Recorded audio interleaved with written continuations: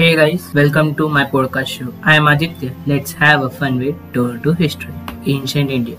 India is a country in South Asia whose name comes from Indus River. The name Bharat is used as a designation for the country in their constitution, referencing the ancient mythological emperor Bharat, whose story is told in part in the Indian epic Mahabharata. According to writings known as Puranas, Bharat conquered the whole subcontinent of India and ruled the land in peace and harmony. The land was therefore known as Bharatvarsh. Hominid activity in Indian subcontinent stretches back over 2.5 million years, and it is therefore one of the oldest inhabited regions on the planet.